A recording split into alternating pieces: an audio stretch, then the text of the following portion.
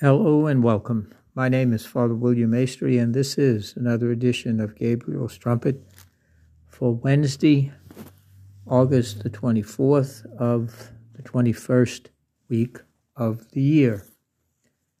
Our reading this morning comes to us by way of the Gospel of St. Matthew, chapter 23, verses 27 through 32. Matthew chapter 23, verses 27 through 32. This particular passage, once again, is a rather uncomfortable one for many because it's so surprising. We have come to view Jesus as a kind of, unfortunately, kind of nice guy who goes along in order to get along. He heals, he forgives, he has mercy. He's especially close to the sinners and to the outcast, as we've spoken about many times, especially in the Gospel of St. Luke. And Jesus is always ready to forgive and to show divine mercy to all who turn to him with repentance and the desire to reform our lives through God's grace. And that's all true. But there's also the reality of Jesus can be rather direct and very forceful, especially when it comes to those who are sure of their own righteousness, their own goodness, and at the same time are quick to judge and condemn others as not being holy enough, virtuous enough, not close to God, mainly because they judge by their own standards and not by God.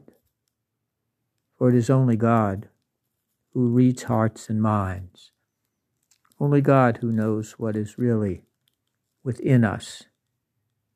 And that's a very important thing. We are told not to judge, lest we be judged.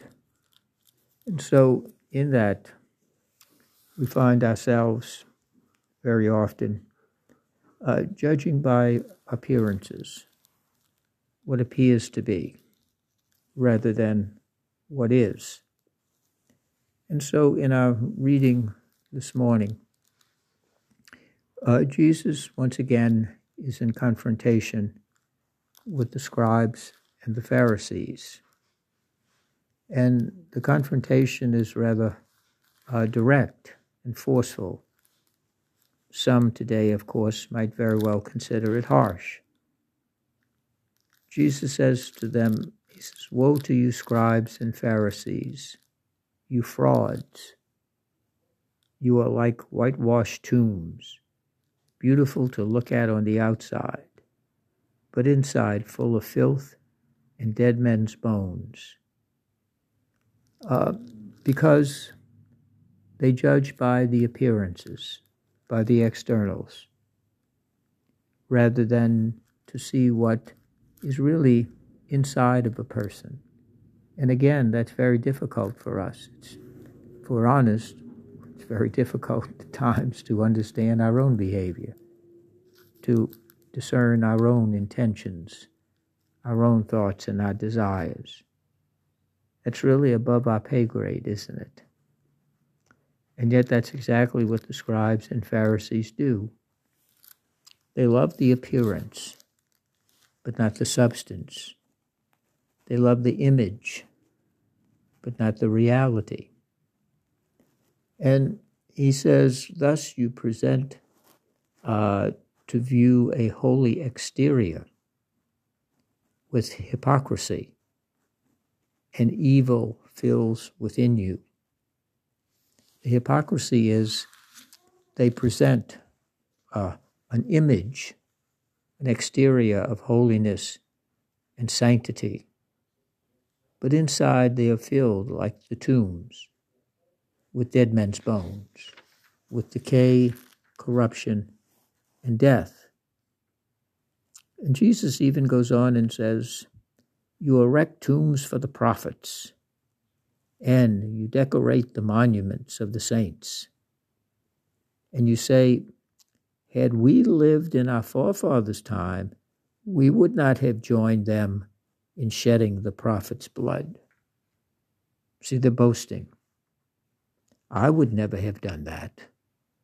Oh, goodness, I wouldn't have betrayed Jesus. I wouldn't have killed John the Baptist. I wouldn't have persecuted the church. I would have done none of those things. My goodness, how could anybody do that? In reality, we never know what we will do in a given situation. We never know how we would respond because we're not in the situation. It's very easy to say, well, I would be virtuous. I would refrain from that. I would condemn that. For example, if you go to the store and you give the clerk a $5 bill for something that's $3 and something, and the clerk by mistake gives you change for a 10 or a 20, do you tell the clerk, wait, you gave me too much? Or do we say, well, they'll never miss it. They made the mistake. That's their problem.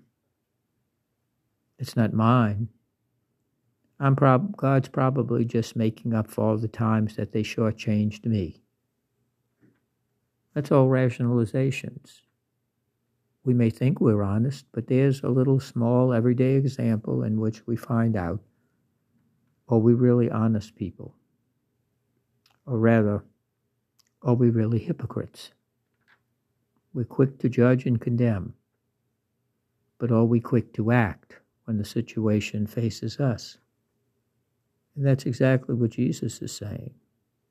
Or we sit in the church, preparing for Mass, or we're at prayer, and we begin looking around, those wondering eyes. And with those wondering eyes often come corrupt judgments. Oh, look at her. She's not holy like I am. Oh, what a hypocrite.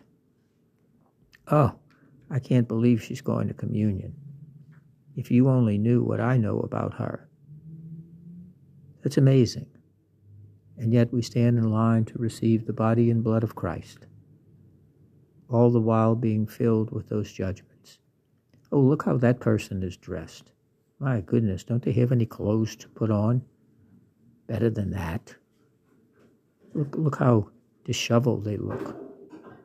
All of those kinds of things that we do in order to pass corrupt judgments on others, rather than to look into ourselves and see, are we those whited sepulchres in those whitewashed tombs?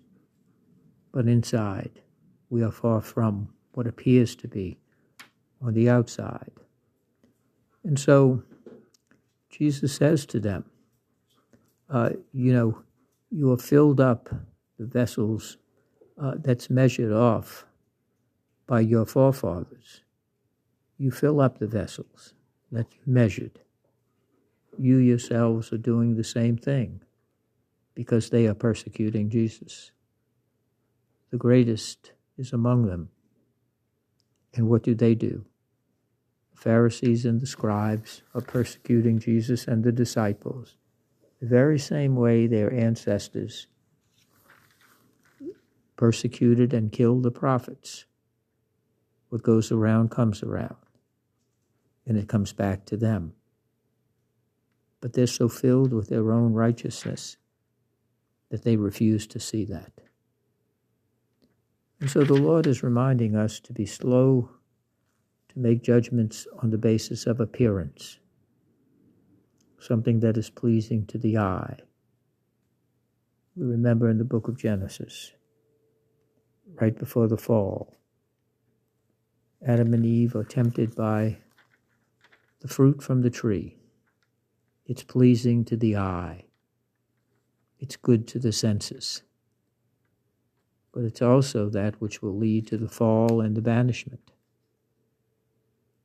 We are to be slow to judge by appearance, to be taken in by what appears to be. for it is what is on the inside that judges a person, and that judgment is rendered by God and not by us. So today Jesus is not only speaking to scribes and Pharisees of his time, he's speaking to each of us. Let us first look inward and see our own inward self. What is lurking in our own minds and hearts, our intentions, before we be quick to judge and evaluate others. For we will be judged by the same measure that we judge and measure others. Could we stand our own judgment? That's a question Jesus is asking us to consider. Could you stand by the judgment that you render to others so easily? In honesty, few, if any of us, could. Let us be quick to show God's mercy and slow to judge. God bless you.